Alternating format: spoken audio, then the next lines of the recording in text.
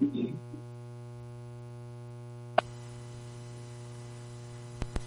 are listening to Black Reality Think Tank with host Dr. William Rogers on Time for an Awakening Media, part of the Black Talk Radio Network. For podcasting or live program scheduling, hit them up at timeforanawakening@gmail.com. Finley Medical Clinic. We serve uninsured, underinsured, and insured individuals. Open Monday through Thursday from 9 a.m. to 5 p.m. Urgent Care Clinic Friday and Saturday from 10 a.m. to 5 p.m. Call for an appointment at 414-988-3079. Finley Medical Clinic is accepting new patients. Vaccines and screenings for uninsured, underinsured, and insured. Located at 10721 West Capitol Drive, Suite 110. Call our office for an appointment today at 414-988.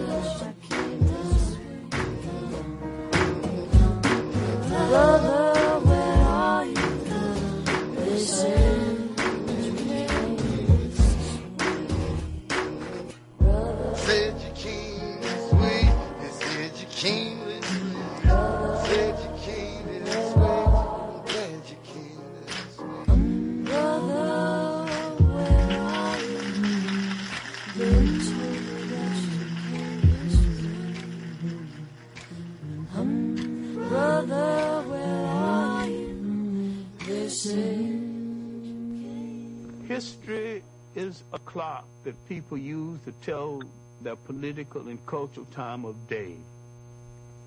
It is also a compass that people use to find themselves on the map of human geography. History tells of people where they have been and what they have been, where they are and what they are. Most important, history tells a people where they still must go, what they still must be. The relationship of history to the people is the same as the relationship of a mother to her child.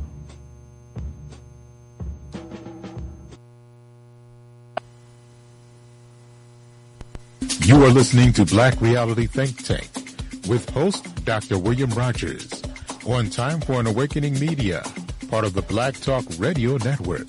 For podcasting or live program scheduling, hit them up at timeforanawakening@gmail.com. Hotep, and greetings, my sisters and brothers, and welcome to the Black Reality Think Tank. I am your host, William Rogers, and we are here again on another Tuesday evening as we prepare to embark on a discussion for the empowerment of our community. We thank you so much, as always, for your participation, for your patronage. We don't take that lightly. We enjoy so much having you on, enjoy these conversations that we have each and every Tuesday night. We are operating on the Time for an Awakening broadcast network, and we are the Black Reality Think Tank. We are call-in format. You can call us here at 215-490-9832. I repeat, 215-490-9832. And you can do that for those of you who are listening via the internet if you want to ask questions or join in our conversation when we prepare to do that. But we are looking forward to a very empowering conversation. My guest tonight is, I referenced him in our promotion as the guru of the mentoring process. We're dealing with our young men, our boys, our black babies, who we are saving. We are trying to save and to provide them with a steady and sturdy platform to proceed into manhood. And so that's what we're here to talk a little bit about tonight. We live in a different world than what many of us came up in, and we are being challenged by so many things. It is just unbelievable on a day-by-day basis what we are facing on this planet. Just understand today there was another mass shooting. 14 children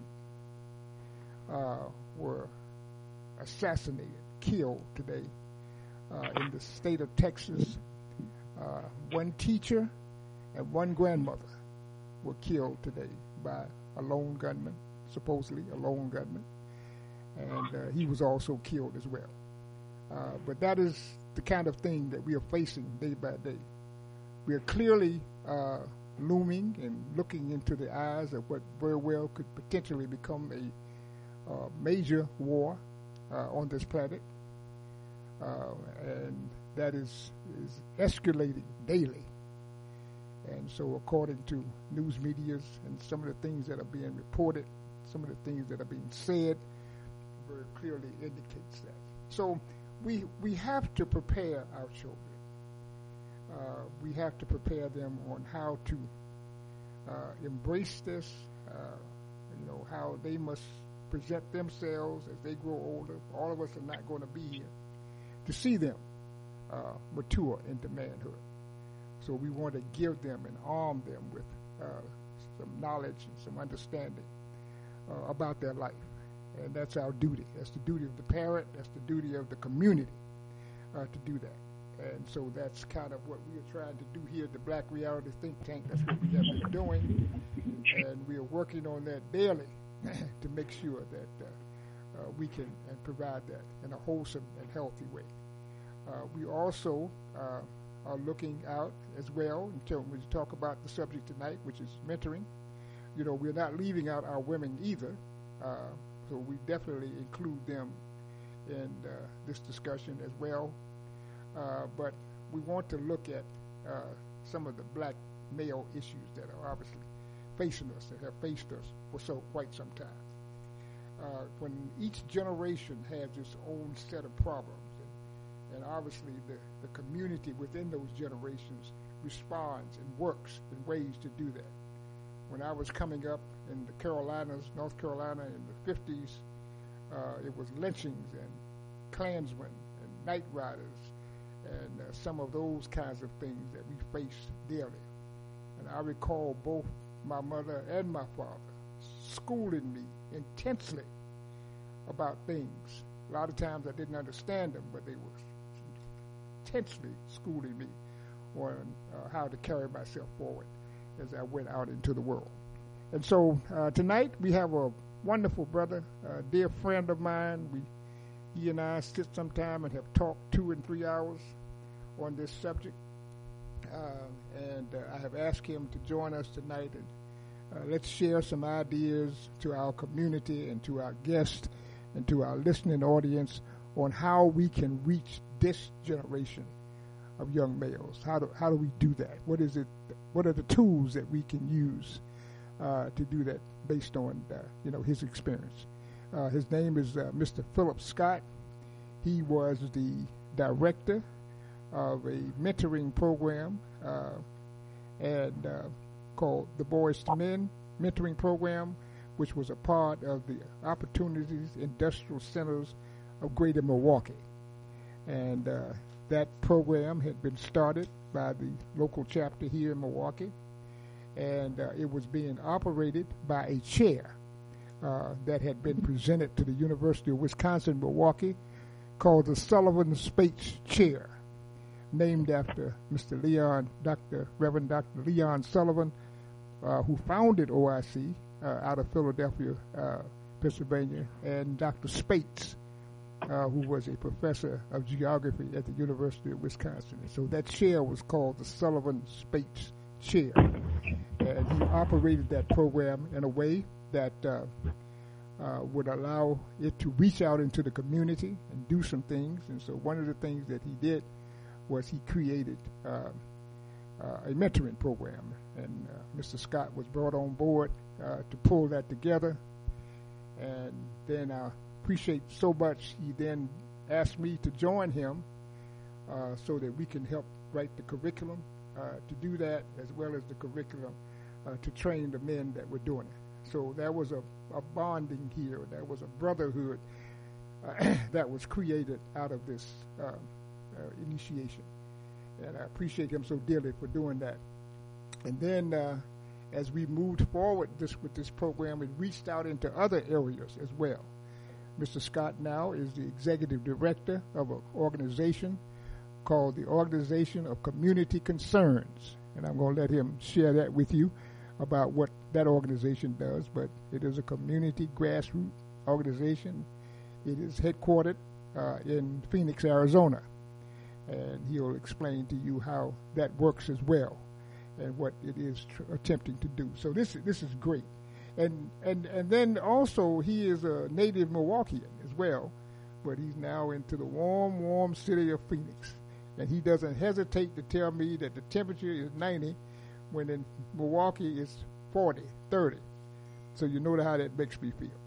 But anyway, this is what we are going to do this evening, and we're going to talk about mentoring and bring him on, and let's discuss this. And so let's get right into it right now. So with that, good afternoon, Mr. Scott. How are you doing, my brother? Let me open up your mic.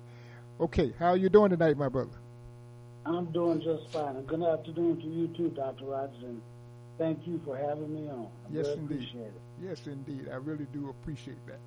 And you've been in this battlefield for a long time doing this kind of work, and because of the nature of the Opportunity Industrial Centers of Greater Milwaukee, they had their hands on a lot of areas. And at the time that you started this, the governor of the state was Brother Tommy Thompson, and he was there, and he later became the Secretary of Health and Human Services for the federal government. And also you were able to bring in other programs like that, mentoring children of incarcerated parents, and some of those other things that I want you to talk a little bit about tonight. So, Brother Scott, you ready to get on with it? Yes, I am. Okay. Yes, I am, Dr. Rogers. I'm really excited. All right, well, let me start off by asking this question so we make sure that we are all on the same page and everybody knows in the approach in which we are taking. Why don't you identify the word, define the word for me, mentoring. We hear it a lot because there are some mentoring things that we do. As I said in our promotion, there are things that we do formally where we have textbook mentoring, and then we have it an informal mentoring. So for the sake of our discussion tonight, how do you define the mentoring that we are talking about that you were doing with OIC and what you are doing with your program? Why don't you define that for us? Well, I'm glad you stated the question that way because there are other facets of mentoring. But the mentoring that we were doing, and we still do, is traditional one-on-one mentoring, providing support to young men and guidance and friendship and counsel, just being a supportive person, particularly during times when they really need a shoulder to cry on.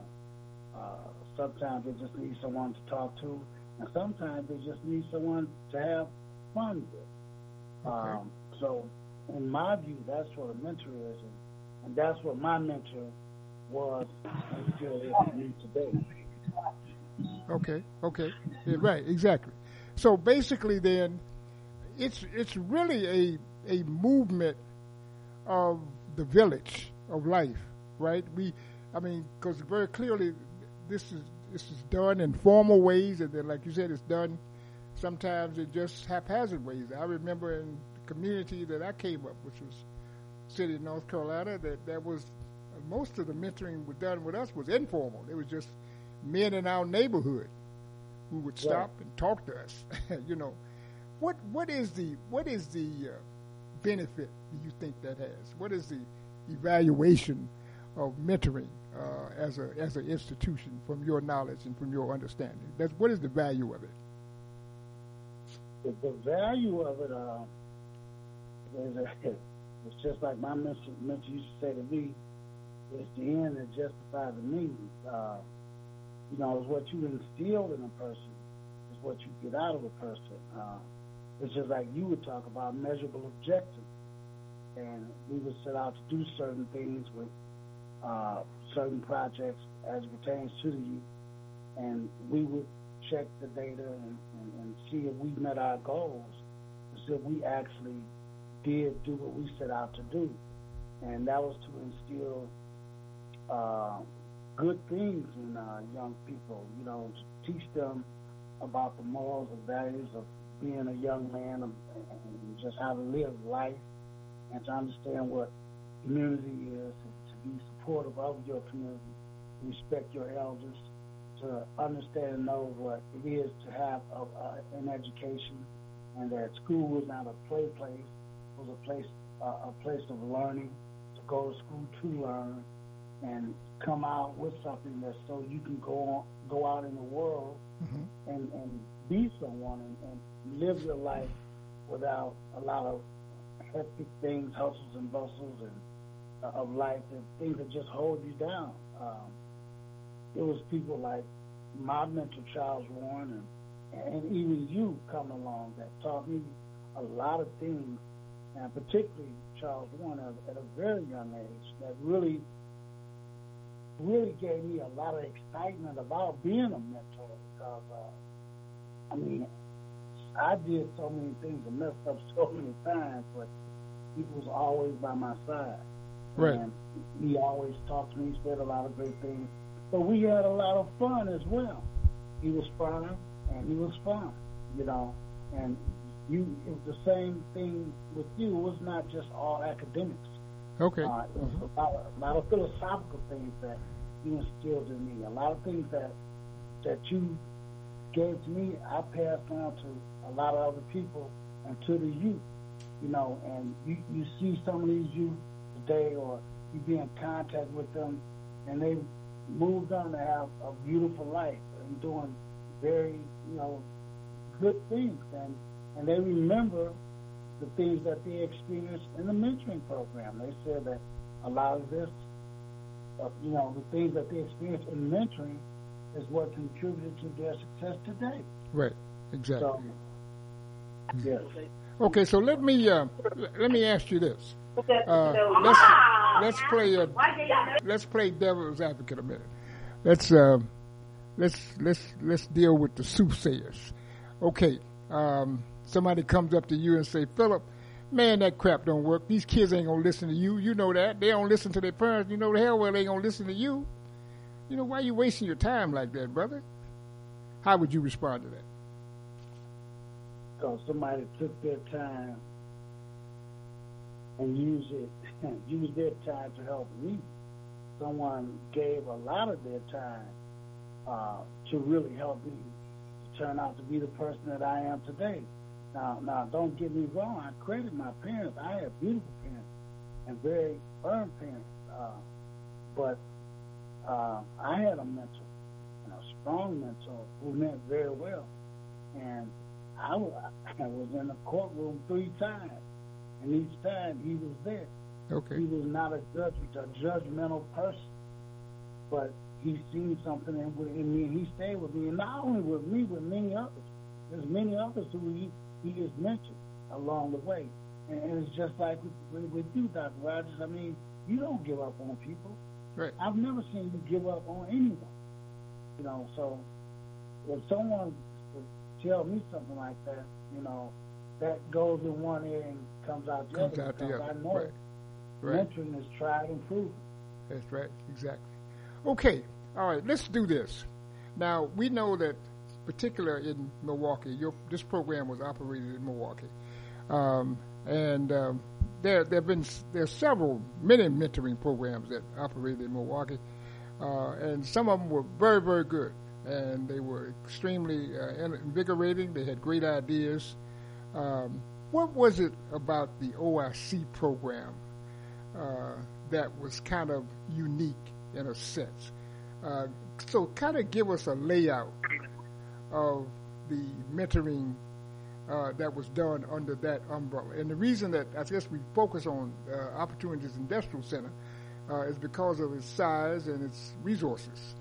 So what was it that was unique about Opportunity Industrial Center mentoring program that we ran? Tell us a little bit. Give us some design of that program. Well, what was really unique about the Sullivan Spaights Boys Mentoring Institute, the founder actually was Dr. Stanley L. Battle, and he was the Sullivan Spaights Distinguished Professor, the Sullivan Spaights Chair. Right. He had that professorship, and the uniqueness was the program had a marriage with the University of Wisconsin-Milwaukee. So everything that OICDM had in resources that it had to offer the program, a lot of things came from the University of Wisconsin-Milwaukee as well. Just as you did, working at the university yourself, and I mean really grinding, you still made time for the program itself. So there were the marriage between University of Wisconsin-Milwaukee and Opportunity Industrialization Centers of Greater Milwaukee is really what made the program so unique, in my view. And a lot of people didn't know a lot about the late Reverend Dr. Leon H. Sullivan, Lion of Zion. Right. And people got an opportunity to learn so much about him and all the things that he contributed to humanity as a whole and to the world at large. Mm-hmm. There's so many things that we just didn't know, but this man was a giant. Mm-hmm. And so to have a program, named under his leadership was just beautiful. But the uniqueness was the fact that it had the marriage of University of Wisconsin-Milwaukee and Opportunities in Industrial Center of Greater Milwaukee. Right, exactly. And and I asked that because one of the things that I observed is that with the various mentoring programs that were operating in Milwaukee, there didn't seem to be a competitiveness. There was a desire in many cases to work together, and I'm just thinking about across the board as I look at some of the organizations out there that were doing some mentoring. I remember one of the first ones I read into in Milwaukee was a small one that wasn't operated with a whole lot of resources, but it was a dedicated brother who wanted to make it work, and that was For My Brothers.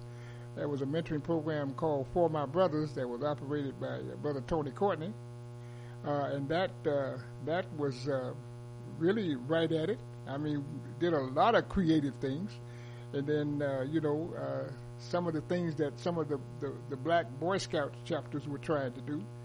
I remember Brother Rod Rush and some of the others that were involved. Right. They were coming to you to work and to try to get things, because I think the key idea or the key factor is to be able to get the men. So how did OIC get the mentors to be able to do the mentoring? That's one of the biggest issues. We've all said that.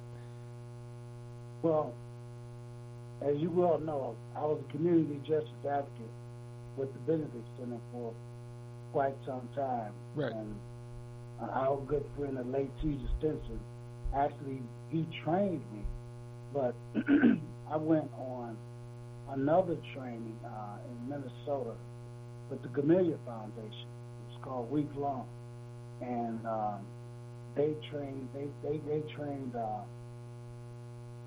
they did an Alinsky-style training, a Saul Alinsky-style training system program to us, right? A curriculum, actually.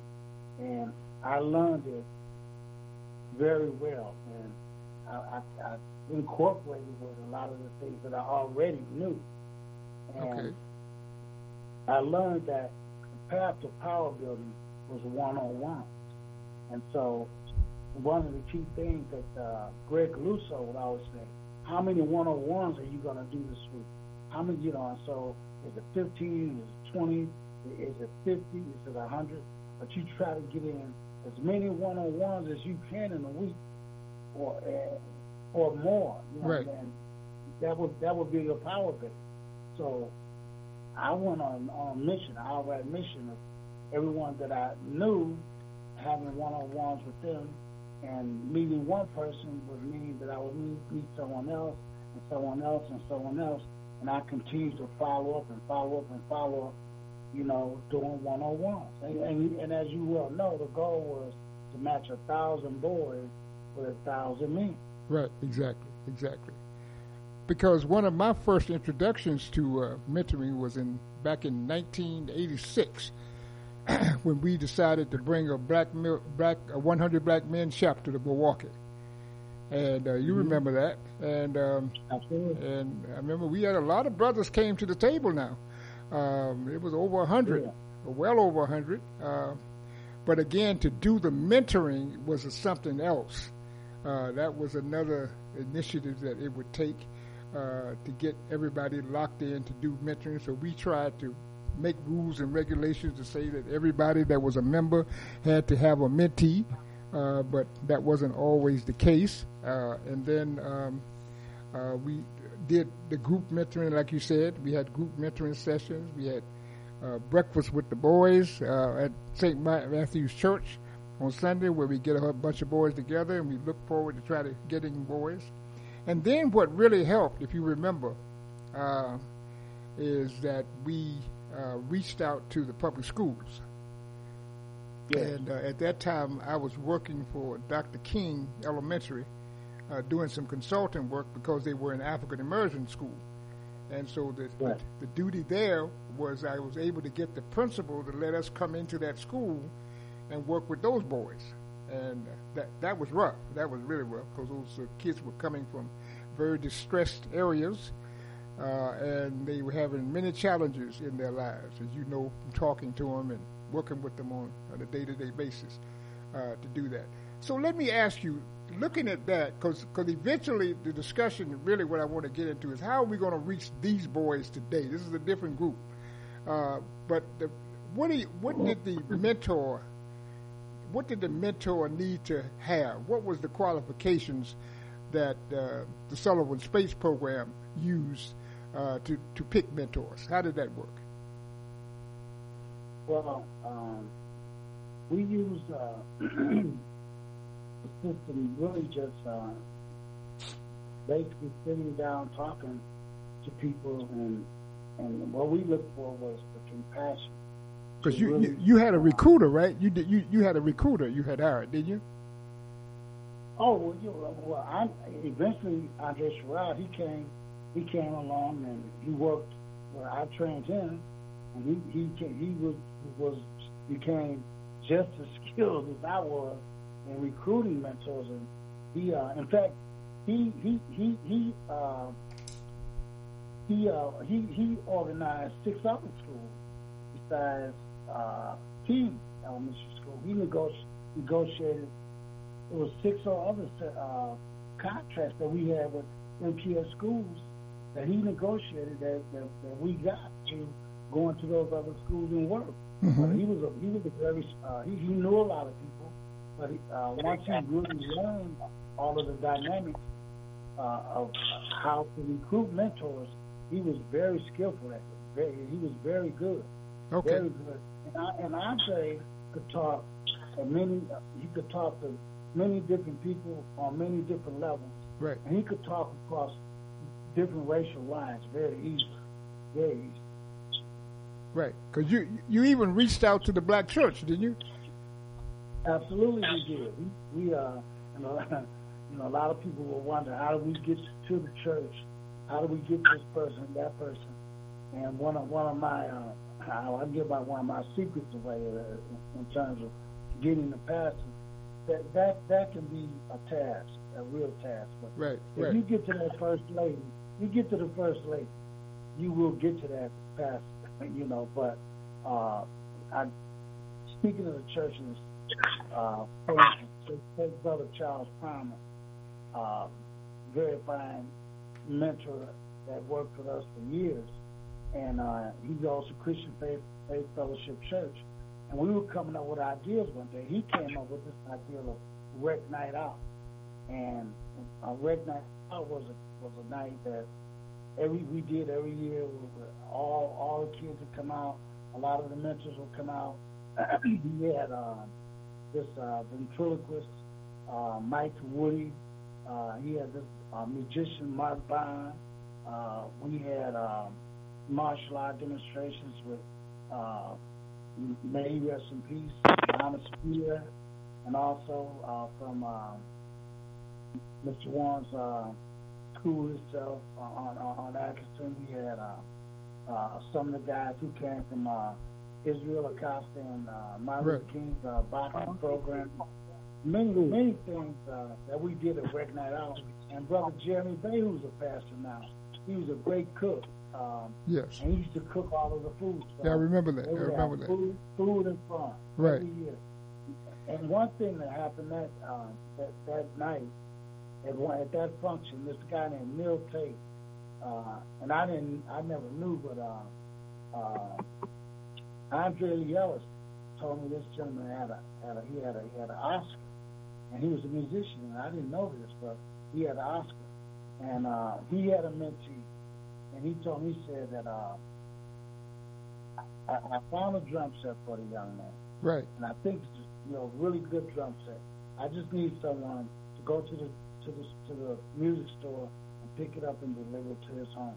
Yeah. And I just thought that was like, wow. That's beautiful. I was just taken back by that. Now, one of the things that I remember, and maybe you could just talk about this a little bit, and we're going to open up our lines soon and give our audience, because you have some folk on now that I know have also operated mentoring programs around there online, give them a chance to talk a little bit about their experiences. But one of the things that I clearly like is that the OIC program allowed for diversity in activities for the youth and for their for the mentees and for their mentors. And we're talking about things like, for instance, you had karate. All of the mentees would go to karate training on Saturday. I think it was on Saturday afternoon. You had chess. They would go up to sweet black coffee up on East Burleigh, and they have chess tournaments and chess games. You taught them chess, and then we took them on field trips a couple of times, and those were some of the things. What was that experience like? I mean, in terms of if you had to evaluate that, do you think that was helpful? Did you see the results? I know it was helpful. One of the schools that we worked in, there was a teacher that said the only solution that was going to help those children was prison. And we had those children out for 3 days and 2 nights, 141 plus children. And each time, every year we done this. Sometimes we did it twice a year because we collaborated with Spirit of the Men. Right. And what was that? What was Spirit of the Men? What was that? What Spirit of the Men was a committee of men that met every Friday from 11:30 to 1 o'clock, and we would talk about. It was a planning session, and it was a big spread of food that was catered in every Friday, and we'd sit around and talk. We'd do the planning for the event that was going to happen. Maybe I think it was like every June, from January into June. We would meet every Friday. And one day, Matt Whittle said to me, he said, yeah, all that was great. Let me tell you something. None of that wouldn't have happened. Okay. If we didn't establish the spirit in all those men in that room every Friday. Okay. To get that job done. And one of his things that he did was he would take the kids over to UWM. So those were 2 days and 1 night. And then we went on some other trips that were 3 days and 2 nights. And then we had the Tiny Thompson Youth Facility that we used for 2 days and 1 night. Okay. You know, so we did that every year. Okay. Every year we've done that. And we never had a problem. We never had kids fighting. We never had a situation where adults were being disrespected and you know, cursed out and all those different types of things. And they will return back to the schools and they would say, how did you do it? How did you do it? And it was just a matter of all of us coming together, being bonded. Coming together, you're right. Really that's right. Understanding those youth, that's it. We just dealt with them, you know, like regular everyday people. Yeah, yeah. And nothing, no special training other than the curriculum itself that you can talk about, the 7 R's, that the curriculum that you developed, and you can probably go over an outline of that yourself, which was very helpful, that you did every Saturday. And that was from 11:30 to 1 o'clock every Saturday. Right. And every Saturday was crowded. Every Saturday. You know, you would say, how do you get these men in this training every Saturday like that? But every Saturday, each training was full. Right. Because we even got the brothers from the nation to come and participate, which was very good. Very good. You know, it was threefold. Native American, was African American, African American, Native American, and Latino American. Right, exactly. And we did a great job with African Americans and Latinos, but the Native American community was very close. They were nice, but it was a very closed community. It was just hard to get into. But in those meetings, they gave us a lot of history about what they did on the reservations and during slavery and how they helped us and so many different things. But right. Well, let me ask this. You know, today in terms of social programming and programming involving health and human services, there's a concept that a lot of times the funding source and so forth wants you to give evidential evaluation of your program. And what is it that's evidentially that you can chime in so far that you can but I'll take this one off and you can get that you can produce. So the key is what type of evidence can you offer our listening audience that some of this was working and it was getting to the children, and it was helping empower them to do some things. What method was used to do that? Well, the programs and things that we had been involved in, first of all, the trips that we went on, no problems on the trips. The behavior, that was always good. Right. Everything, like the martial arts that they were involved in, they were successful, and for the time that they stayed and succeeded in that. The chess tournaments and such, they were competitive. They were into it. They got involved. The academic support, like Dr. Dan Burrell sponsored a computer lab for a summer, and every Saturday those kids would be at the computer lab, and they all learned basic fundamentals about computers. At Martin Luther King School, where you brought me in over there with you. Well, it was still us, but the knowledge difference that we developed and we had. Those children were studied. They were well studied. Right. And we facilitated it. We held it. They came front and center, and the questions that were asked, they were answering them. They were answering them correctly, appropriately. I mean, and we had that video. We aired it on television, on Matter Community Media. So all of those things were showing that these children were involved, and they were very, very much doing what they were supposed to do to succeed in every program and project that we set before them. So we could even go back to some of the teachers and the schools and check some of the grades. Right. Grades had changed. Behaviors had changed. We were going home and talk to the parents, and the home visit. That's always right. Good. That's true. We had home visits. Yeah. Talk about how things are changing, and sometimes it will call you to the home, to talk to a child, and those things just show that the mentoring was worked. We worked for a lot of them. Exactly. And we documented that in a system, in a tracking system that we had, and it was compiled data that we could break it down and show the progress for every project and program. And when you just bring it all up to one number or whatever, it would show pretty much like a 95 to a 97 percentile success rate. Right, exactly. Well, one of the things I want to say to our listening audience, what we are trying to spell out for you is to see the diversity and the brevity in a mentoring program, and what needs to happen to make it work, and who needs to be involved. And it really boils down to something that we already know. It must take the community.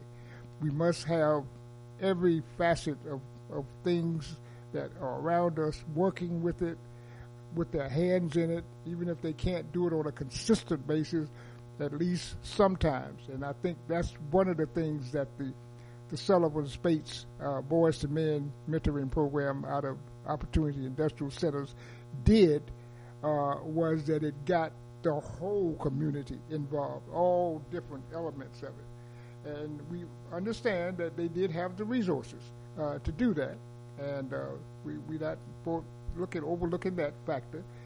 And those resources were helpful, but Mr. Scott, as he can tell you, had to be accountable to them. And he was the perfect person for it, because he knew many people in the community who were doing that and doing the kind of work and were effective in doing it to get involved anyway. And then we embraced a lot of people that were already doing mentoring programs. There was a program in Milwaukee called Fatherhood Initiative. It was operated by a friend to both of us, Brother Terrence Ray. You got him involved in it. You got A lot of your local politicians were involved in it. They were. And they were participating. So, and that's how it has to be done. And so for those of you who are interested in starting a mentoring program or putting one together, as you drawing out the blueprint, that's something you have to consider, is that you've got to find a way to work everybody into it so that they bring their talents and their skills. Okay, all right. So now, Mr. Scott, we're talking 1990, right? Mostly the 90s into some of the 2000s that we are dealing with there. Our community at that time was many of the issues and challenges of our community were there then. They are there now. But in some cases, I would argue that they have been heightened by different factors. And you can, I'm open to be critiqued on this. The escalation of prescription drugs, for instance, has taken over, and a lot of our young people are on addicted prescription drugs who you can buy from the drugstore, in some cases. Right. There is a wider split in the disparities of economics, employment for the parents. You got COVID now. You got the prisons that are just off the chain, that are at work as well. You got now here in Milwaukee, for instance, you got this automobile thing where these kids are stealing cars and racing them and doing all kind of things up and down. The access to guns. So that's a little bit. Would you say that's a little bit of a different dynamic than back in the 90s? I want to make sure that's clear first. Is that something that you would be willing to say, or would you say it's all the same? No, it's a big difference. But I think in the 90s, law enforcement was a lot more involved. Like, say, for instance, Judge Derek Mosley, he was a community prosecutor during that time when I was a community organizer around the Muslim Project, and all the way through into the mentoring. And he was involved with the mentoring as well as Spirit of Man. Former Assistant Chief Ray Banks. Okay. He was a community liaison police officer, and they would be at all of the different types of community meetings and a lot of the functions and participating, mentoring and being with the youth and all of those kind of things. So, and when you have meetings where block club meetings or entire, they had clusters. One day had clusters, 5 clusters, and so if you brought all 5 clusters together, they would be there. If it was one cluster, they would be there. And a lot of times, the gangs and things were doing different things, and people were afraid to say things. But when they would come to the meetings, they could talk to Derek, they could talk to Ray, and oftentimes the county supervisors and older people, Marlene Johnson-Odom, Dorothy Dean, Judge Khan, would come to the meeting and listen to all these different type things, and Chevrolet Baldwin himself, would come to these meetings, and they would take those things, and they would actually discuss them in committee and from in full form. And that they were setting up things to stop that. Right. And it seems like now, to me, there are not mechanisms in place to stop things, or they're not as proactive now as like they were back then. That, in my view, that's what I see. Well, then do this for me, Mr. Scott. Give me, as close as you can, a profile of the 16, 17, 18-year-old today that's out here, black males that are in the streets of America today that you know about. You're in Arizona. You've got you're close. Your grandson is there. He's got friends. You see what they look like, what they're doing, what their interests are. And then obviously you got sons yourself. So give me a profile of young black men today you think that are out here that might be in a distressed situation? What does that look like? What is their distress that they're going through? What is it that we are dealing with now among black families in 2022? Well, the economic problem, that's always there. You know, I mean, that's always a major stressor. And then you have the profile of still the gang members, you know, which my grandson wasn't involved in that, but they're still there. Okay. And they're still out here doing that. And guns are a lot more accessible to youth now than they were then. You see a lot more youth with guns now than it was back then. I think there was studies that show that you got more shootings and you have more youth and more violence and more killings from gun violence with youth today than you did in the 90s, and in 2000 than you did in the 90s. Right. And I think that because you have a more, the law enforcement had a more proactive approach about things, they were able to get a handle on stuff. But now it's just rampant. It's just wow, you know, they don't have a handle on it. Okay. Okay. So, I mean, if that answers the question. I'm sorry, say it again. That was somebody came on. If that answers the question. Yeah. I mean, that's because I know that's not an easy question, because you would have to have more facts in order to really get a detailed assessment of what that looks like. But just from our own observation, like I have grandsons who are 18, and one of the clear things is that they are coming to the table incomplete with their education process. They are still not learning who they are and where they've been and who their people are. They are still not families that are whole. Everybody's struggling to eat. You know, COVID has shattered the black family tremendously. You know, and obviously this gun violence, everybody's afraid to do things. So some of the more social things that you could do is a little fearful of being able to do. So, yeah, it's still hard to make that stuff. So then the bottom line question then is, how do we reach the 2022 COVID community? How do we get out there? How do we reach that? Because that's what you got to take in consideration.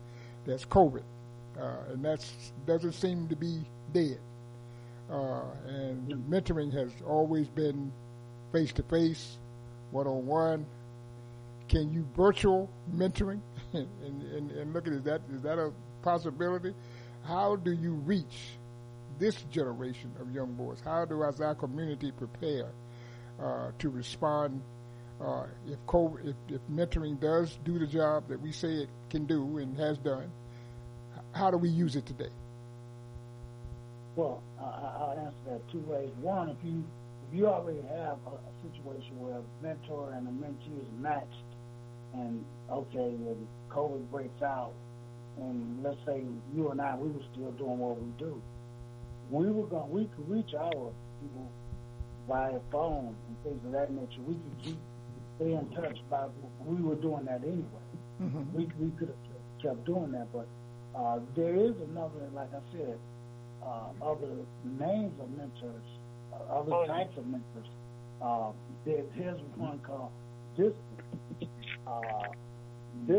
mentor, you know, where you do long distance mentoring, you know, and it's not necessarily something that I can't say that is ineffective, but I think anytime you're communicating and if both participants are willing, I think that you can get some positive results out of it. But right today, as you know, the way things are, I think that you can take precautionary measures of keeping yourself safe and make sure that the mentee is keeping him or herself safe. and continue to do the things that you do to make mentoring work. Okay. So what would a curriculum in mentoring components be today? What kind of things would you have in it? I need to ask our audience, please, to mute your phones. Brother Timothy, if you could do that, mute your phone, please. Yes, sir. I appreciate it. Okay, go right ahead, Brother Scott. Well, I would continue to raise consciousness, and as you mentioned, a lot of youth today don't know who they are, and to continue to teach them who they are, where they came from, so they can know where they're going and what they need to do to get to where they want to be. Okay. And that's where I see it. Right. You know, if you continue to raise consciousness and awareness, they will be more conscious and aware. Right. And you teach them more about, you educate them, they will be equipped with the ability to make educated decisions. You know, so a lot of times people think an education is to go out and get a degree and amass a fortune of money. That's not always the case, but you are equipped with the ability to make educated decisions, right, informed decisions. Right. And as long as you're teaching them the right things in a session, whether they're one-on-one or the group or in a shadow session, you know, they will take these things and continue to utilize them in their growth and development process. Right, right. Now, do you think the missing father, broken family, single family-headed household situation is still prevalent today? Absolutely. Okay. I mean, that's always, you know, I mean, that puts the nail. I mean, that's real, very, very bad. I mean, you can be a mentor and you can do a lot of things, and a mentee will love you and follow you and what have you. But the absence of a father, to me, is like, some people may not understand this, but we used to go south and visit my grandparents a lot, and at night you could put your hand right up in your face and you couldn't see anything. To me, a father not being in the home is like driving down a dark country road in a car with no lights. You know, I like that. I mean, not having a father in the home it's horrific. A mother, I mean, women, I mean, they don't get half the credit they deserve. Right. And I mean, you know, a lot of men say they can't be fathers too, but some of them are fathers too. It's in a different kind of way. But no, they're not men, you know, but they do the best they can. Right. And then those women go out and get men. It's just like you see a lot of women. If you're at the barbershop, you see a lot of women bringing the kids, the boys, to the barbershop. You know, the man is not there. And I think boys should have the barbershop experience. Right, exactly. A lot of times, when a mentor get involved, the mentor starts to take the boy to the barbershop. And the experience is much different from when mom or B bring him and be sitting there, and then all these different types of conversations are going on, or she takes him and leaves, you know. But the barbershop experience is very important for So we may have to bring focus on a stronger fatherhood initiative for 2022 in terms of the mentoring process. So we're going to open up our lines and bring on a couple of people that I know work on these fatherhood initiatives and see what they think about that. But before I do that, and we go to our break, tell us a little bit about what the Organization of Concerned Citizens does. What is that about? Positive community change. I mean, in a nutshell, it's a little bit of everything that I've been doing in my, endeavor to work in the community since I've been involved in community work, and that it's an organization of community concerns. It's a multi-purpose community organization, and it's building strong, healthy minds. Job readiness, substance abuse support, mentoring, of course, and social justice is actually the foundation. Okay. So reentry and working with ex-offenders and such, so it's pretty much coupled. It encompasses everything pretty much that we've been doing over the years. Everything that you and I have been doing right.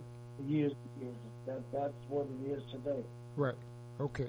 Well, we're going to open up our lines, and we're going to take a break first, open our lines, come back and talk to some of the folks that have been running programs like that for a long time and been focused on getting the brothers, fathers, children, working with our children a little bit. Let them add something to this conversation as well. The call-in number is 215-490-9832 for those of you who are on the internet and would like to give us your comments. We are talking with Mr. Phillip Scott, as I said, who I call the guru of mentoring, and he has been telling us about the Opportunity Industrial Centers of Greater Milwaukee program that was run here in Milwaukee. It ran right up until the time that OIC closed its doors. So we just wanted you to get an idea, because hopefully that some of our listening audience has the desire to operate a mentoring program, or either if not operate, participate in one. And so these hopefully is a motivation for you as well to do that. So we're gonna take a quick break, and then we're gonna come right back and talk to some of our audience about some of the programs that they did. Our next guest is really, really, really a spectacular individual, and he's real smooth. So I'm taking lessons from him. When you get older, you want to be like a cat like this.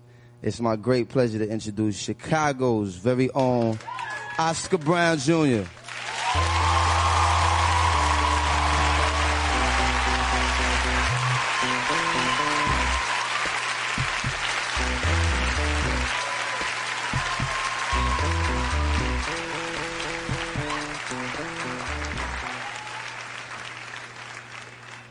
I apologize for being black, for all I am plus all I lack. Please, sir, please, ma'am, give me some slack, 'cause I apologize.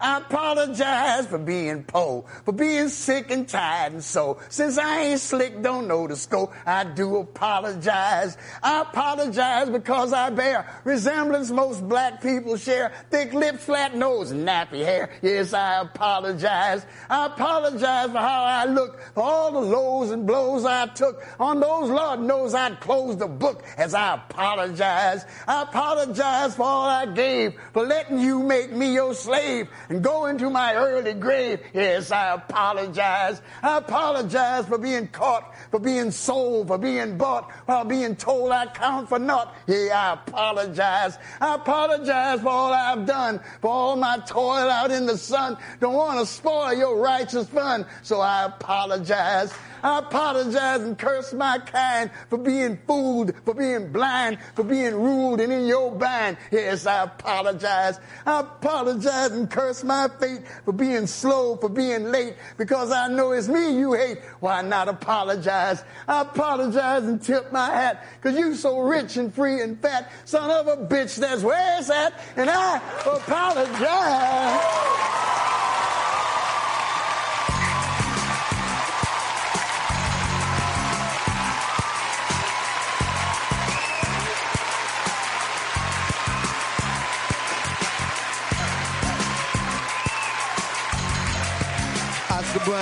Finley Medical Clinic. We serve uninsured, underinsured, and insured individuals.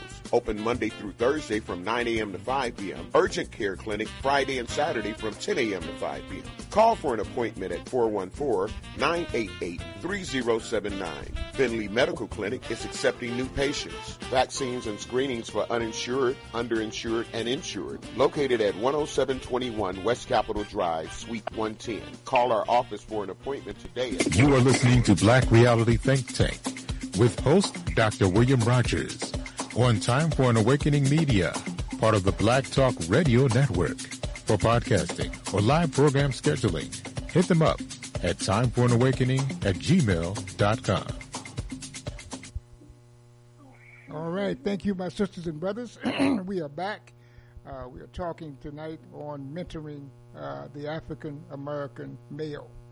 And we are talking with Mr. Phillip Scott, who is the guru of that. He has done extensive marketing with one of the very large agencies of our country.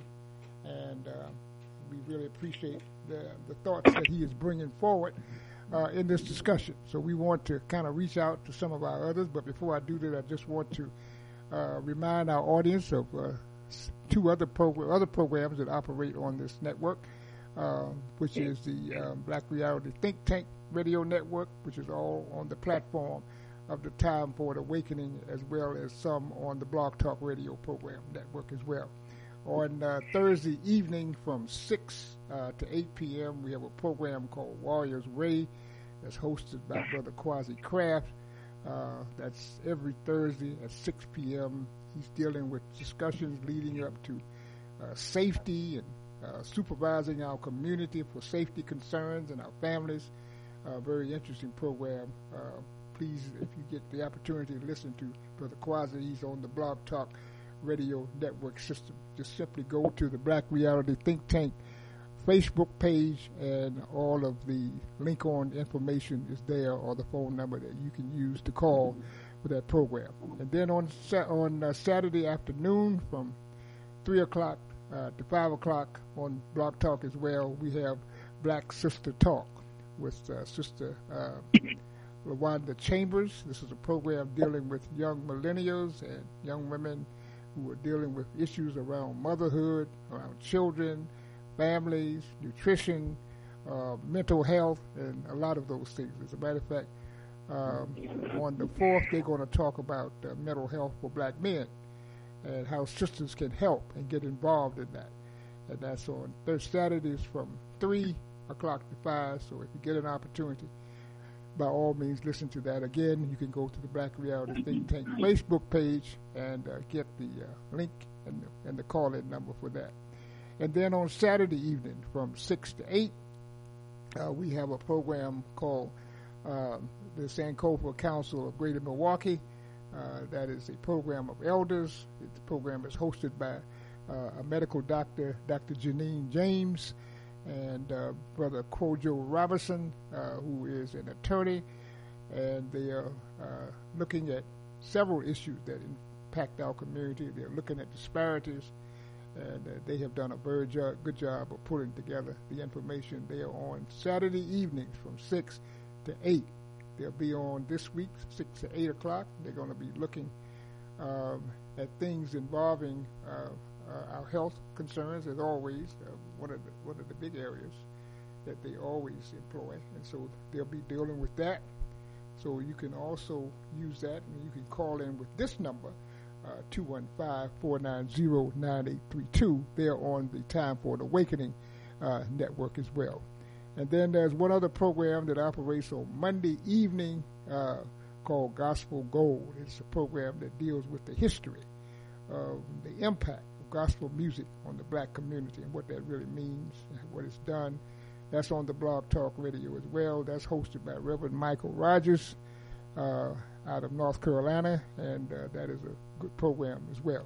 And you can go to Gospel Gold website and get the link information for that. So those are just some other ideas. We have great programs that we are trying to promote and deal with. We've got a very exciting one going to be coming up in June. I'm going to hold on before I tell you who it is and what it is, but it is a good one.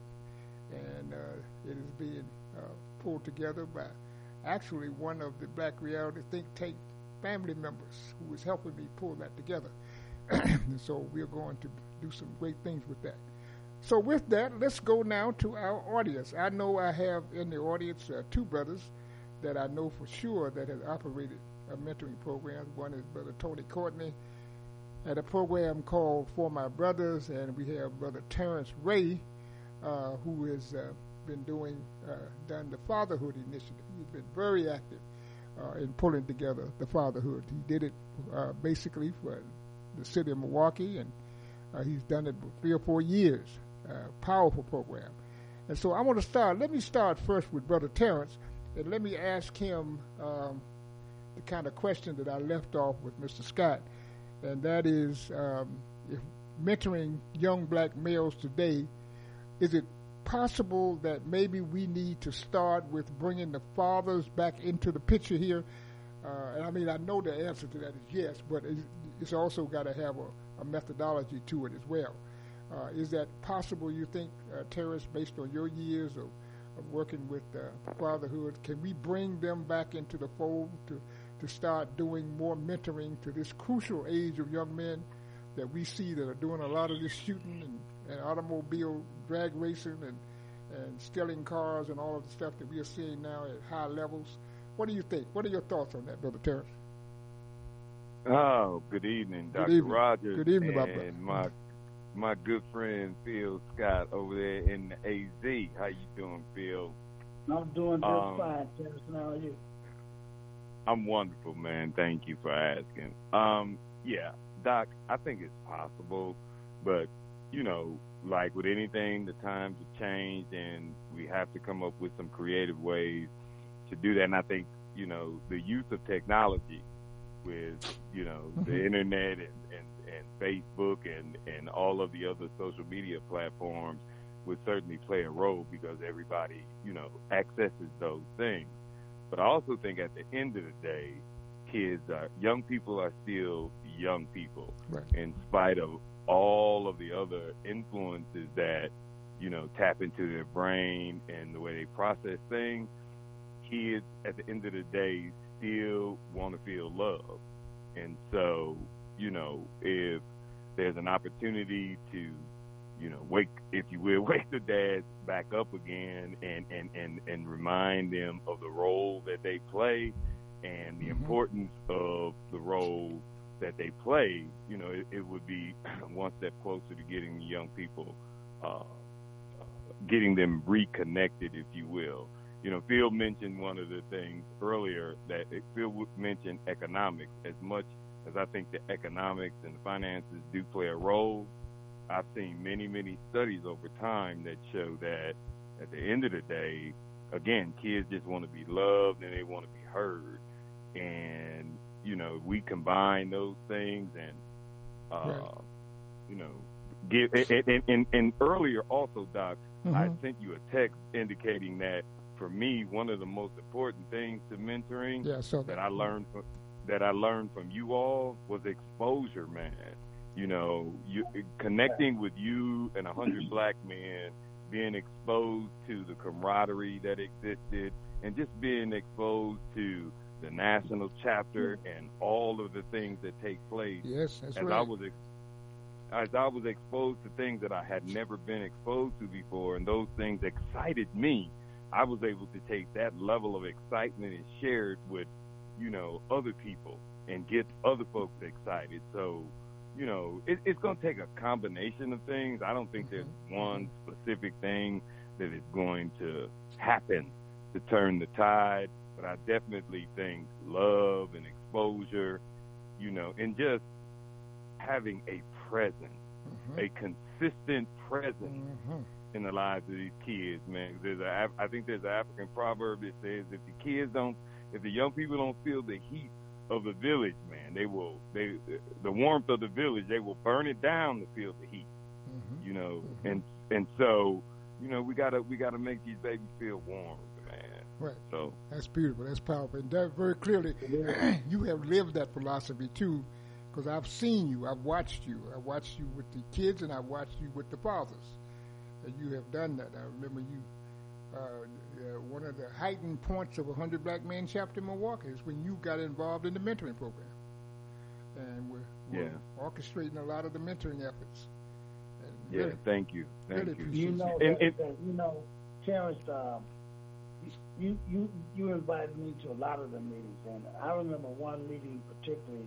We were at St. Matthew's, and you were speaking, and you showed a commercial. I think that commercial was maybe, I don't even know if it was 15 seconds, 30 seconds or so, but it was a great commercial. It was you, and I think Sullivan said that commercial cost so many millions of dollars. But the one thing that I really liked to hear coming from 100 Black Men was what they see is what they be. That's right. Yes, sir. Yes, Yes, sir. indeed. Yes, I sir. love that. That's I so love true, man. That's so It true, is. Phil. What Yeah. they see is what they'll be. Yes, that was a model. That was a national Right. model, and I managed to embrace that model and was able to raise the funds through the couple of churches in the community and take some young people to the national chapter. To the national conference. Right. And the reason, Sure and did. this goes back to exposure, Doc. I attended the national conference on my own one time, and I think it was in Detroit at the time. And what really excited me and energized me to come back to our local chapter and raise the funds was because I saw the chapter from Florida getting off the bus, and every one of those young kids had a 100 black men blue blazer on. I remember you told me that. And it was like, oh my God, I wanted our kids to, and they were so obedient, But the one thing that I did end up doing that I pat myself on the back for is that the Madison chapter of 100 Black Men at the time, they had taken kids to the national conference and they had placed in the African American History Bowl. Right. And I was like, we began to work with our kids. And the year that we took our kids, we placed third. Sure did. For the first time we had ever taken kids. Mm-hmm. And ironically, we placed third behind the Madison chapter, who placed second. But I was just so proud that the organization stepped to the plate and we were able to take those young people to the conference and expose them. As a matter of fact, Doc, one of the young men that we took, when you talk about the long-term impact of mentoring, is Michelle Bryant, who's a radio host on 860 WNOV. She entrusted her son to us at the time. And at the time, he was only 13. He's a grown man now, I think he lives in North Carolina, and he is doing some incredible things, man. Oh, that's and powerful. So, mentoring is definitely powerful. And I have to say this because I actually have to go. I heard you say you got Tony Courtney on the line. Yeah, I do. When you talk about mentoring, Tony Courtney, I consider both you and Tony a mentor. But if it was Tony Courtney who is the very reason that I ended up becoming a member of 100 Black Men. Right. Because I met the membership chair at the time, and I had just gotten out of prison, and I was idealistic. I wanted to prevent young brothers from traveling the road I traveled, and the mentoring chair at the time, was really self-consumed, and I wasn't trying to hear that, man. Right. He was telling me about the cars he had and everything. I wanted to hear how we was going to help our community, and I almost walked away, and I ended up getting exposed to one of Tony Courtney's presentation, and it literally changed my life, man. Yeah, and so, mentoring not only helps the mentee, it helps the mentor as well. No doubt about it. That's a fact. No doubt about it. Yep, you're right. Well, I appreciate that, Terrence. Stick with us a little bit if you can. But I really appreciate your input on that. And I do see what you're saying, that, it takes one step at a time. You're not going to do this overnight. I'm going to mute myself and listen for Baba Courtney, man. And Phil, I love you, man. Doc Rogers, I love you, and I'm going to be listening, all right? Sounds good. Thank you, my brother. Appreciate it love so much. You too, brother. Okay. All right. Yeah, now Terrence was saying that, it was Tony Courtney that kind of got him involved in the mentoring. Well, actually, Tony Courtney got me involved in the mentoring. I met Tony. He was one of the first people I met here in Milwaukee. I met him in around 1980. I got here in Milwaukee in 83. I met Tony Courtney around 84 and 85. I was a guest speaker at the Oddfellows Hall in Milwaukee on King Drive. And Tony Courtney was in the audience with himself and another friend that's still a lifelong friend, Tommy Bourdain. And they were sitting in the audience. And after it was over, they came up to me and we talked. And after that, he took me around, showed me some things, and just hadn't been the same since. And I've known Tony for the long. He has an organization called For My Brothers, and he and I have done some marvelous things together in terms of mentoring, taking kids to camping, just all kind of stuff. So I want to introduce him and let him tell us a little bit about this, because, like I said, he's been at it, I think, longer than all of us. And so he really is the father. He's been on our program before. I didn't want to keep bringing him back on, but I definitely appreciate him for being here tonight. Good evening, Brother Tony. How you doing? Brother Courtney, how you doing? You might have your phone mute. I don't know. I'm not sure. Brother Courtney? Can you hear me? Yeah, I hear you now. Okay, good enough. How you doing, brother? How you doing? Oh, wonderful, man. Thank you for being on here tonight. I know that mentoring word drew you here. It's like a fishing hook. I know that. Listen, let me start off by asking you this, and then you can get into telling us a little bit about what you were doing. If you were to do you're doing it already, in your For My Brothers, have you had to alter your curriculum for this group of kids today in 2022? Are you doing anything different that you couldn't do in the 1990s? Not much, because the mentality is the same for the young warriors. Okay, all right. Is that what they admire most is men who are active in their communities, whether they're in business, whether they're in community organizations, if they're in trying to do something to establish the youth, like we did with Project Respect, where they had the basketball leagues and a number of the brothers participated, and they saw men participating for them and not getting paid for it. Mm-hmm. Mm-hmm. That was one of the things that they saw. Mm-hmm. Mm-hmm. All right, refereeing or coaching or whatever. And we go back even, farther than Project Respect, Bill, because like you say, when I met you in the 80s, we started For My Brothers in 1987. Okay, all right. And we started the what we call manhood training camps. That's right. That's right. Inner City Development Project right upstairs. I'll never forget that. And the first two camps we did, we had 35 boys, and we had boys from both Milwaukee and Chicago. And then the second we had 25 boys. And what happened was basically this: we invited brothers like yourself, Nate Stampley, Tejamola Oliboni, a lot of those of us who are all in our 70s now. And back then, we was like maybe almost half that age, maybe a little more than half the age. And each of the brothers brought to the camp their expertise. Mm-hmm.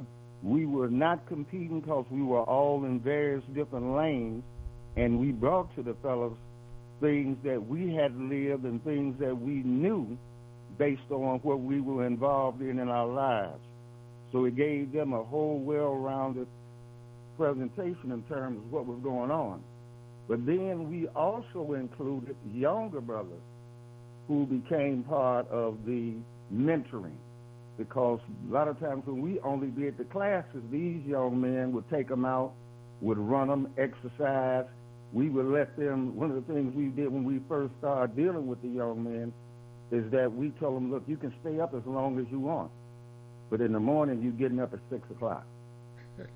And what happened is, a lot of young men, they mess around. Most of these boys was 13 to 15 years of age, maybe one or two 16, but we wanted to try to catch them early to get our indoctrination and insight into them. Right. So, they messed around to about 3 o'clock in the morning, then they went to sleep. But what happened is, at 6 o'clock, these other young brothers came in. I think probably Terrence might have been one of them at that time, Ben Watson, Reuben Hopkins, any number of brothers, and got them up, took them over to the track, run them. We didn't care if it was raining or not. They come back and they drowse, and then they would have the classes. And the only rule in the classes was this: you couldn't go to sleep unless you could do it standing up. And that's one of the things we began to give them, a whole different concept of discipline. Basically, I only did the cooking and But what they needed to see was a group of men who was not just doing individual mentoring. It has its place. Right. But a group can do mentoring a lot easier than it can for just one or two men trying to do things. Right. You know, and bringing them together as a group rather than just the individual mentoring. Both has its place. But the group mentoring is just like boys going to manhood camp, just like we saw when they went to Roots. Because the impact of having all of these other kind of men with different skills and abilities makes a greater impact than just what we do individually. Correct. Yeah, I think I joined you when you started going to Whitman Park. Right. Yeah, I didn't do the ICDP office. I did the Whitman Park with you. Yeah, that's right. We out there in the woods. Yeah, right. Mm-hmm. But that's excellent. Now, what is For My Brothers still operating now? For you? Yeah, but what For My Brothers do is we moved on to a different kind of mentoring. Okay. And what we mentor now is men. Okay. Because what happens is like when you look at, it's just like anything else. In the military, there's a down line, right? From the generals to the colonels to the majors to whatever. Right? And what has taken place as we've gotten older, what we decided to do then was to go ahead, because I look at how there's an upline in terms of how our young men see us. See, the heroes elementary school boys is middle school boys. Okay. Why? They bigger, stronger, faster, smarter. So that's who they look up to. Right. The heroes for middle school boys is high school boys. Why? They bigger, stronger, faster, smarter. Got the girls. Okay. For the high school boys, it's the college age. Bigger, stronger, faster, smarter. Got the girls. For the college age young men is usually those men who are either running businesses or in running organizations, because they see them, for the most part, in charge of doing things in their community and getting a certain level of respect. Then for a lot of the business people and older people, usually it is people who they have known that was instrumental in helping them to develop what they were trying to do and give them the insight at an early age. So a lot of the younger men that we had talked about who are now men, who are now running things in businesses, have families, they always give you the, what can I say, they give you the, always recognize for you helping them along the way, because they had a memory. Because we helped them how to navigate what they were trying to accomplish. We weren't trying to compete against them. Yes. Okay? Because a lot of times what happened, a lot of older men, they want to compete against the younger men, a lot of the competition. So what we try to do now For My Brothers is eliminate that whole concept of the competition and develop the teams so that we can begin to compete with the resources and spoils that the world has to have, that other men of other races are competing against each other for. Right. And so that's what we've basically been doing now. And then I see now that even at our age now, because we have the history bill, all of us that were involved back in the day, I think everybody is at least 70 plus now. Yep, that's right. And so it's incumbent upon us to address what needs to go on in our community. Yes. And we cannot allow ourselves, as they say, to be kicked to the curb with nobody valuing our opinion to the day we close our eyes for the last time. Right. Because I think there's a little saying, our parents used, one of the sayings, if the warriors don't feel the heat, they will burn down the village. Yeah. And that heat is simply the love, the warmth. A lot of the young people out here are not seeing the love. And so what we have to do now is we have to provide the insight for the older men, those who are 60, then down to those who are 50, because they have a greater understanding of what's taking place. They've had to go through things with their families, relationships, their children, and they are looking for insight all the time of how to address and navigate what's going on in this system. Yes. And we hold the key to that. Mm-hmm. There's a little saying that goes, another African saying, is that when an elder dies, a library burns down. That's right. That's right. That's right. Well, that's hits right on the head. Yeah, Phil. Uh-huh. Yeah, Brother Phil, how you doing, man? I'm doing just fine, Brother Tony. How you doing, man? Good, great seeing you. I saw the thing that came out, and I saw you. I said, yeah, I know that brother. Let me just make sure I get on the line tonight. Well, I remember Dr. Rogers brought you over to one of the meetings. We were talking, and I appreciate him calling me the guru, but you started talking about boys. And you had one finger pointing on the other hand, everything boys, and you had a breakdown on everything that you were saying. And I said, wait a minute, let me sit down and listen, and later on, I told Dr. Roger, I said, man, that thing is bad, and he, oh man, Tony, no, I said, yeah, I've seen him around, but I never really heard him speak like that, and so I was just really overtaken with the information that you were disseminating at the time, and as he said, guru, in my view, you are the guru. Well, all of y'all are the gurus, man. Can I add something, guys? Excuse me, Doc. Oh yes, go right ahead. I had to agree with what Phil's the description Phil just offered, because I graduated from MATC in 1991 with a degree in marketing, and I was so proud of myself. And as I was trying to think about how I would celebrate it, I had a graduation party back then, and your typical graduation party is, you have your food and you're dancing and you're partying and all of that. And I had been exposed to Tony's presentation where he talked about how he gave some of what he just gave just now, and he talked about how other men in other cultures handle their community, and I was so captivated by it. My graduation party was Tony Courtney doing the presentation, and folks came, thought they was gonna eat up some food and just party. Well, they came to eat something, but it was the knowledge that Tony Courtney was bringing, man. Yes. And I don't know if Tony, if you remember that, man. I remember. Yeah, I remember that. Yep.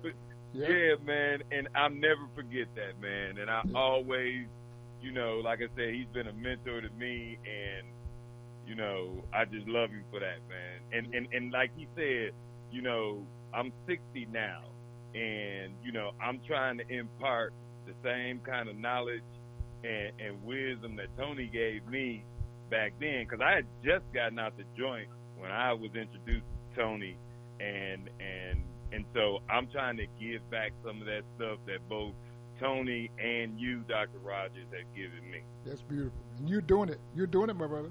You are. Absolutely. Yeah. So let me go over here to another brother who has also contributed to this movement or idea. Brother, he has a program called the Wake Up Program, and he's actually working with you, Phil. Is that correct? And he's working with you on this. Yes, he is. Okay. In every endeavor. All right. And this is another one of our very good friends and dear brothers that has been a powerful instrument in our community, Brother Alfonso Watkins. How you doing, my good brother? How you doing tonight? Oh, I'm doing wonderful, Baba. It's good to hear the frequency of you four warriors who have had an impact on my life as well, man. So it's good to be amongst y'all, man. So it's good. I'm all good. Yep. Tell us a little bit about the Wake Up Program, what you were trying to do. The Wake Up Program, once again, come out of, the grassroots, what was happening in Milwaukee at that time when I got out the service. I mean, I got out the service in 92. I was born and raised in Milwaukee, but like I say, watching Tony and Teju and Oshi And then, getting a feel of you as well when I got a little older, just wanting to have an impact on, the community, working with young brothers and sisters. So the Wake Up program came out of that relationship. And It started off as a mentoring and tutoring program from first-time juvenile offenders program. A Latino brother, Jose Flores, man, he really got a lot of brothers and sisters, man, Latinos and brothers and sisters in the game as it relates to getting access to some funds for their organizations to provide mentoring and tutoring at that time. So that's what it started as, and then it just evolved as I evolved as it relates to going to school, and that's where I met Phil at. And even Terrence. I ran into Terrence down at MATC as well. But meeting brothers and just building those relationships. And like everybody is saying, Tony's presentation, man, I thought I knew a little something coming out the service. But once I saw that presentation, presentations and the number, it just changed. It was really a paradigm shift. Right. That presentation really gave you a paradigm shift about the reality of numbers, the reality of what we thinking we can accomplish by ourselves. So it really impacted how, as I began to grow in my own manhood, how I perceived what I will be able to do, not just by myself, but with a collective group of brothers who are attempting to do the same thing in that community. Right, powerful. Yes, indeed.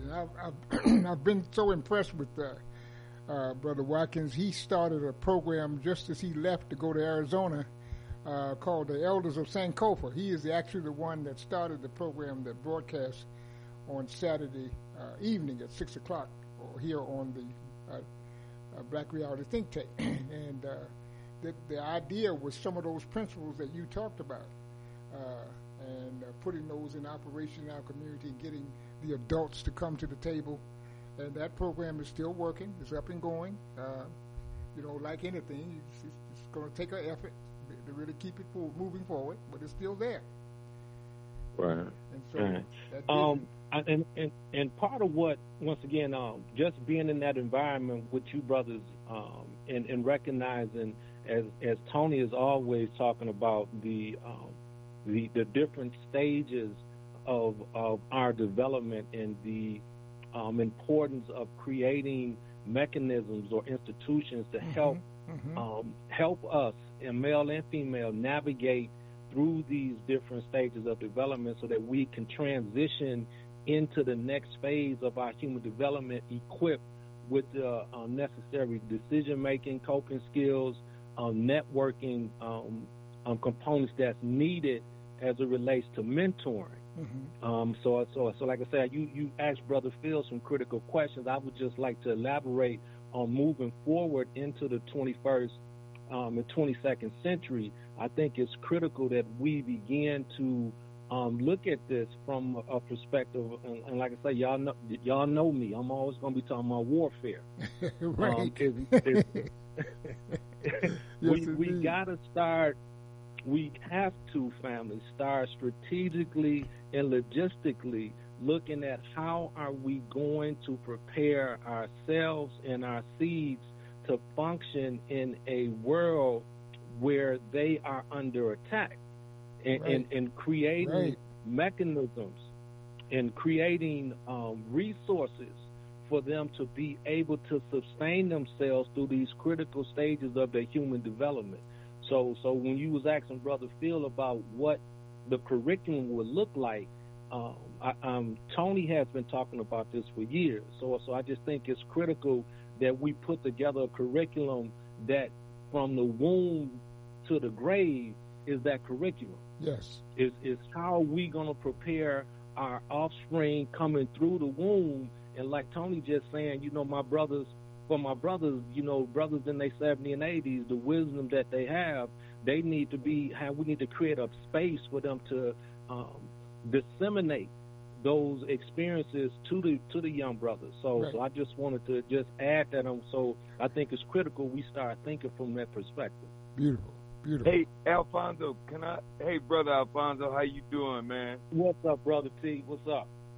All right. I have just a question, because when you talk about, I think it was Tony that mentioned, made the connection between the older brothers in the library, and as both Tony and Dr. Rogers know, I have an elderly mentor, and my man Paul Gordon, 73, man. He let me hang out with him. So, one of the things that, you guys know, we used to do a grandfather celebration every year with the Fatherhood Initiative. And after I left, they claimed for budget reasons they stopped doing it.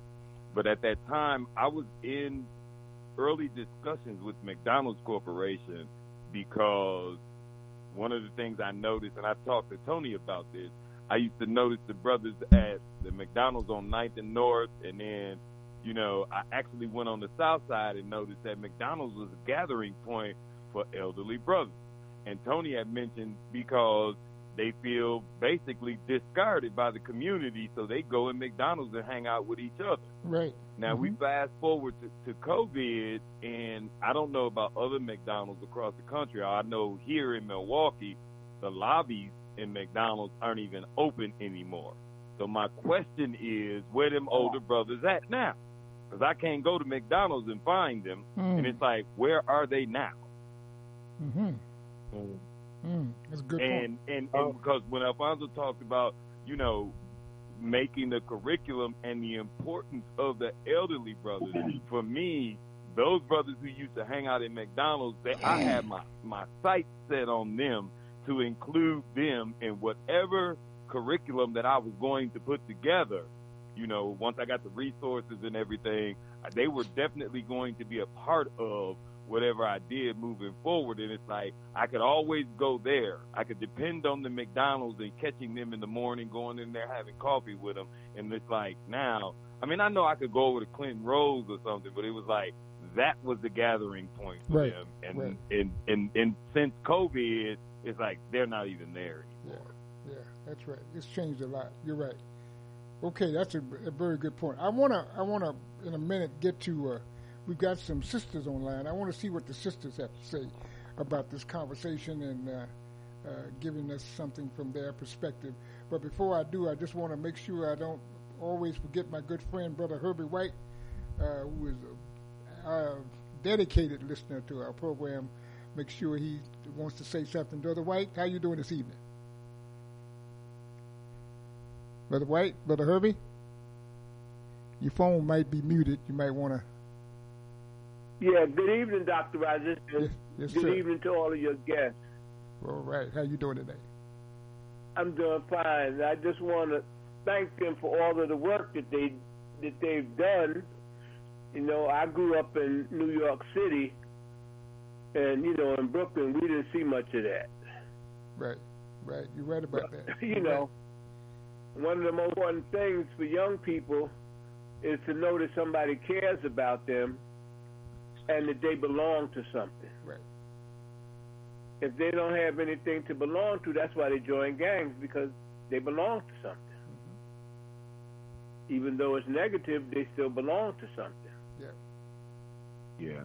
So the fact that somebody, and also mentoring is also role models. Yeah. A young person responds to a mentor because they see something in that mentor that they would like to be. Yeah. Exactly. That's true. Exactly. I just have to chime in. That's why I became a member of 100 Black Men at the Milwaukee chapter. Because Tony and Dr. Rogers and them brothers, I felt a part of it. In addition to the name, that name was so powerful for me. Right. 100 Black Men. That meant strength to me, and to become a part of that organization was just, I felt like I belonged to something powerful. Right. And not only did you come in, you came in and took on a leadership role.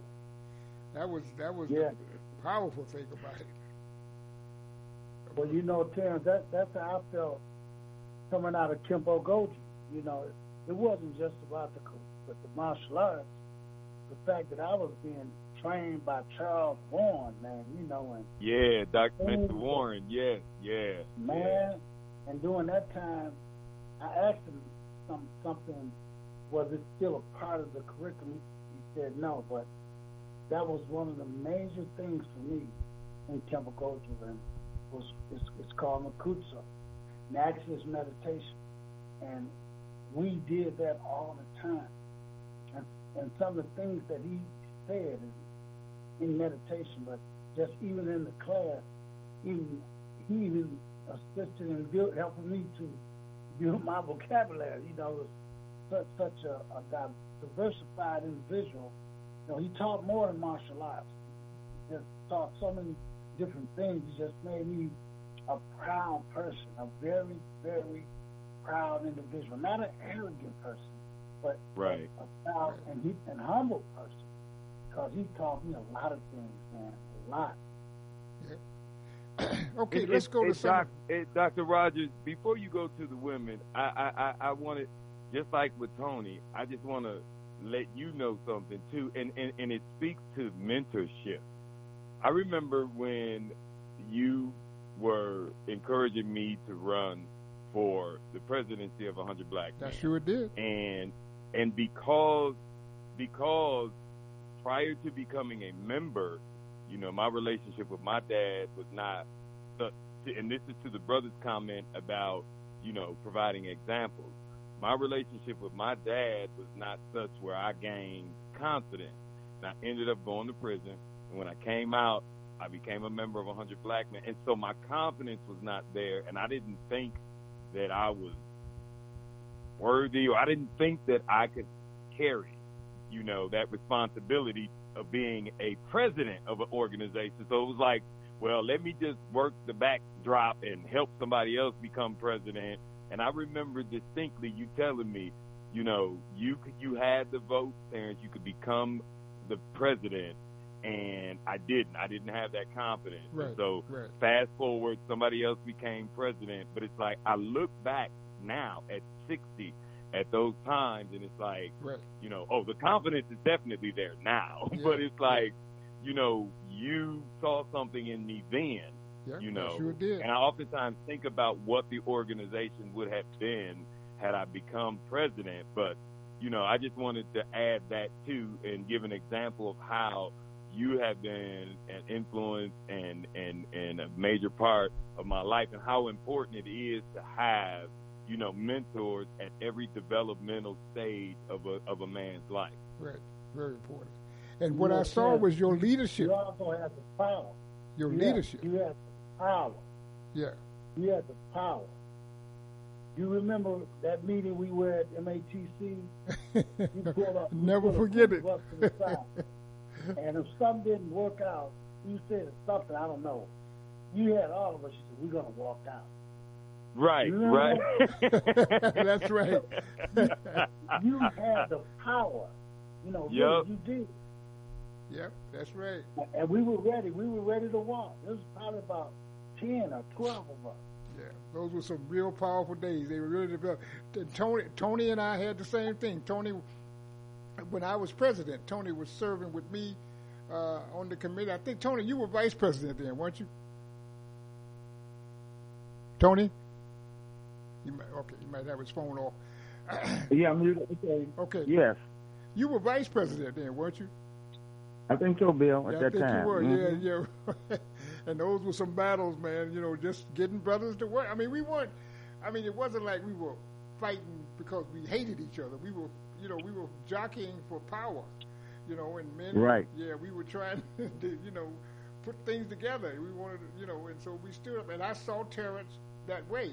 I saw him with the capabilities or the strength to make men listen to him.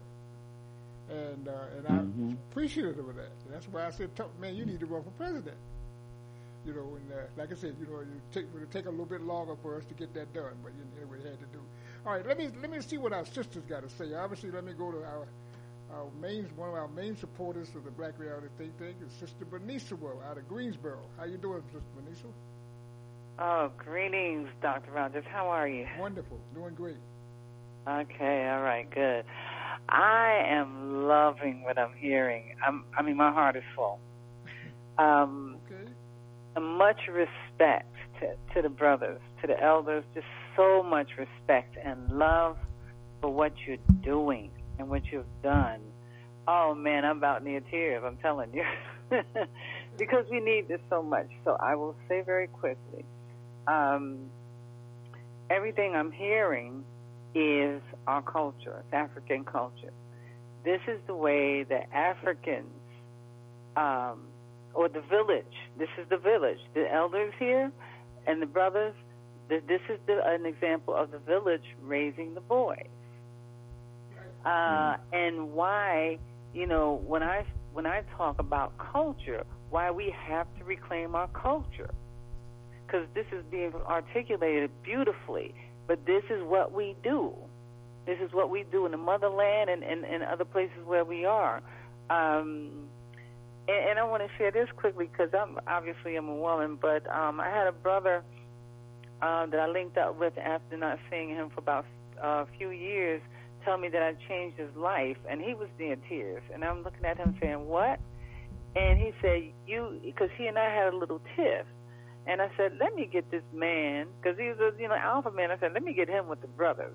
So I linked him up with some brothers, and those brothers did what they did with him, and he had come out of prison, doing several years in prison. When the brothers, got linked up with him, next thing you know, he's doing real estate. He's having a family. I mean, his whole life changed around.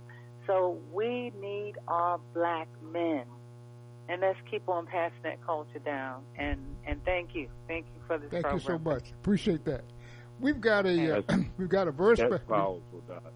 Right. We've That's got a guest. Because Carmen told me about 100 black, and Doc and everybody on the call that knows me knows who Carmen is, my ex-wife. Carmen told me about 100 black men when I got out of prison. Right. Yeah. Okay. All right. Yeah. And I know she was on it. That's my buddy. Sister Carmen. I love her. Bill, all right. I just wanted to remind you of something. It's something that probably the other brothers who were part of 100 Black Men did not know at the time that we started it. It was 5 of us. 100 Black Men had just been established. The fee was $1,000 a man at the time to join. Right. But before they got that established, the 5 of us, Ocean, James Hall, who's an attorney, yourself, myself, and I think it was Ken Little. Yeah, Ken we Little. had that you could join 100 Black Men in Milwaukee for $60. $60, that's right. Oh, yes. Tony, you remember that? God. Tony, look, that's when I became a member because the controversy was the national, you guys, and this is what I remember, and I tell this story to this day. You guys wanted the chapter to be accessible to the average brother. You wanted grassroots. And the rest of the chapters around the country were charging.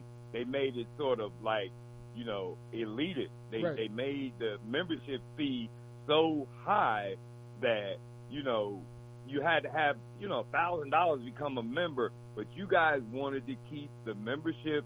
It was a one-time initiation fee of $100 and then $80-something. It was so accessible to the common regular brother on the street. Right. But national, there was a controversy with the national. I remember that distinctly, Tony. Good. All right, well, look, I need to go to this guest because this is a gentleman that all of you know. You talk about mentor. He has been a mentor to many. And I'm so happy he was able to log on. He's also been a guest on our program before. His name is Mr. Charles Warren.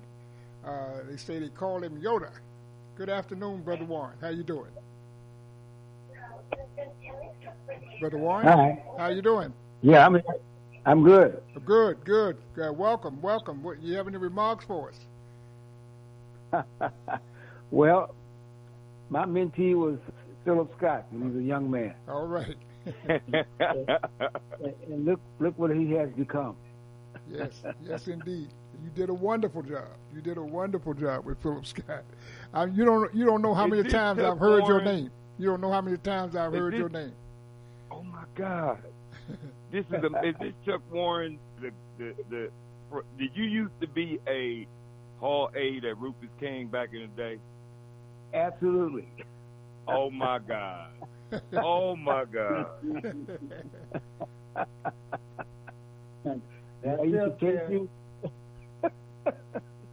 Yeah, man. Oh my God, man. Yeah. Man, I'm so glad I got on this call, man.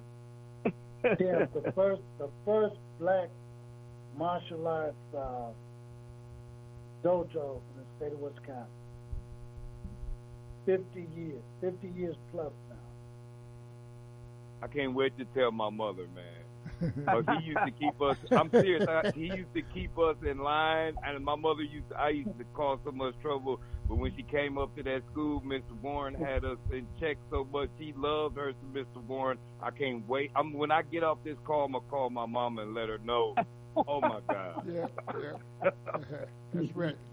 Mr. Warren, any words of wisdom you want to leave us in terms of this mentoring concept and working with these young black males today on the streets of Milwaukee? Well, each one teach one. Okay. Basically, somebody's got to take some of these young brothers underneath their wing and stick with them. Let them know that you love them, that you know you're going to follow up with them, check on them from time to time, help them out when they need some help. Be there for them when they need you. And a lot of times, a lot of these brothers now, they're selfish. They're only concerned about themselves, how they look, the kind of car they can drive, versus all these young brothers looking for leadership, and there's none there.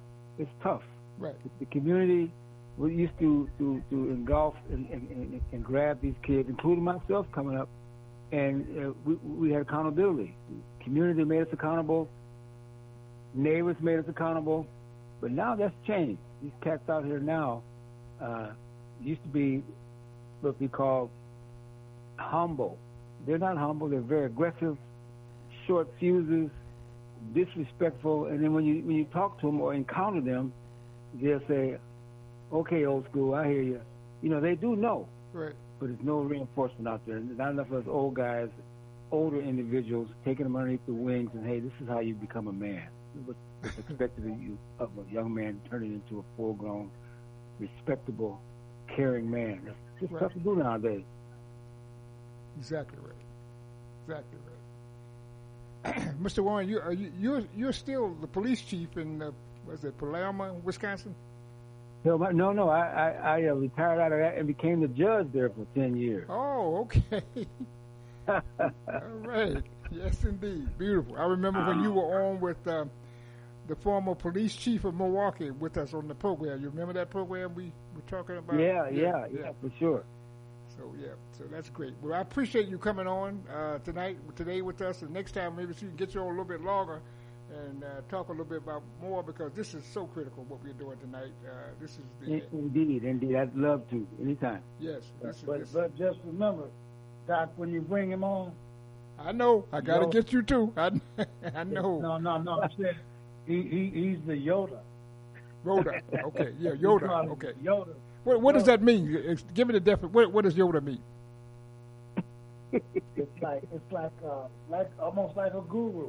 Okay. Person who can pretty much answer a lot of different things. Right. Okay. It's associated with something, Okay. Good. Well, brothers and sisters, obviously, and as some of you I know I didn't get to, like my good brother Timothy. We only got 2 minutes left. The time goes so fast, especially when something this energized. But that's okay, Doc. That's okay, though. I listened, and that was good. Beautiful. And we'll talk about it another Tuesday. Okay. Well, we'll get back. And I missed out on my sister out of Texas. I think this is Sister Lotus. Did you? Sister Lotus from Texas? I'm here to support. I'm all about the brothers supporting the community. That's the village. Okay. I love it. All right. And Sister Peace out of Minnesota, is that you? Sister Peace out of Minnesota? Peace. Thank you for the conversation. I truly enjoyed it as a mother of 3 sons. All right. Thank you. I'm so sorry I didn't get a chance to call on you because, but she's a mom with sons. Sister Lotus is a mom with sons. Talk about them all the time. But we'll do this again because this has been earned. Our Sister Marquita just logged on a few minutes ago, so we just got to kind of go past you this time. But we'll come back next time. Phil, you want to give us some closing remarks? I'd just like to say thank you very much for having me on, and mentoring is something that is a passion of mine and will always be. And I am a people person. I believe in people. Okay. And sometimes people say that's my downfall, but actually that's my strong suit. And I believe in people, and I thank all of you for believing in me. I really do. And I thank all of you for helping me to be what I am today, because it not only took my mother and father and Mr. Warren, it took all of you guys too. And real quickly, it's just like guys out on the street fighting and arguing, competing about bad stuff. Me and Terrence used to compete about who's going to be the best at this, that, and how we're going to help somebody. Okay. So we had a positive competition on how we're going to, do something really good. This person, that person, or program. All right. Well, I got to cut you off. It's 9:00. So thank you so much, Phil, for coming on. I appreciate it. Thank you, Tony, Terrence. Man, bless all of you. We'll be back here next Tuesday, 7:00 Central Time, same time. Have a wonderful week, my brothers and sisters, and I'll talk to you then. All right, love you, Doc. Thank you. Take care. Hey, Terrence, tell your mama, say hello. Okay.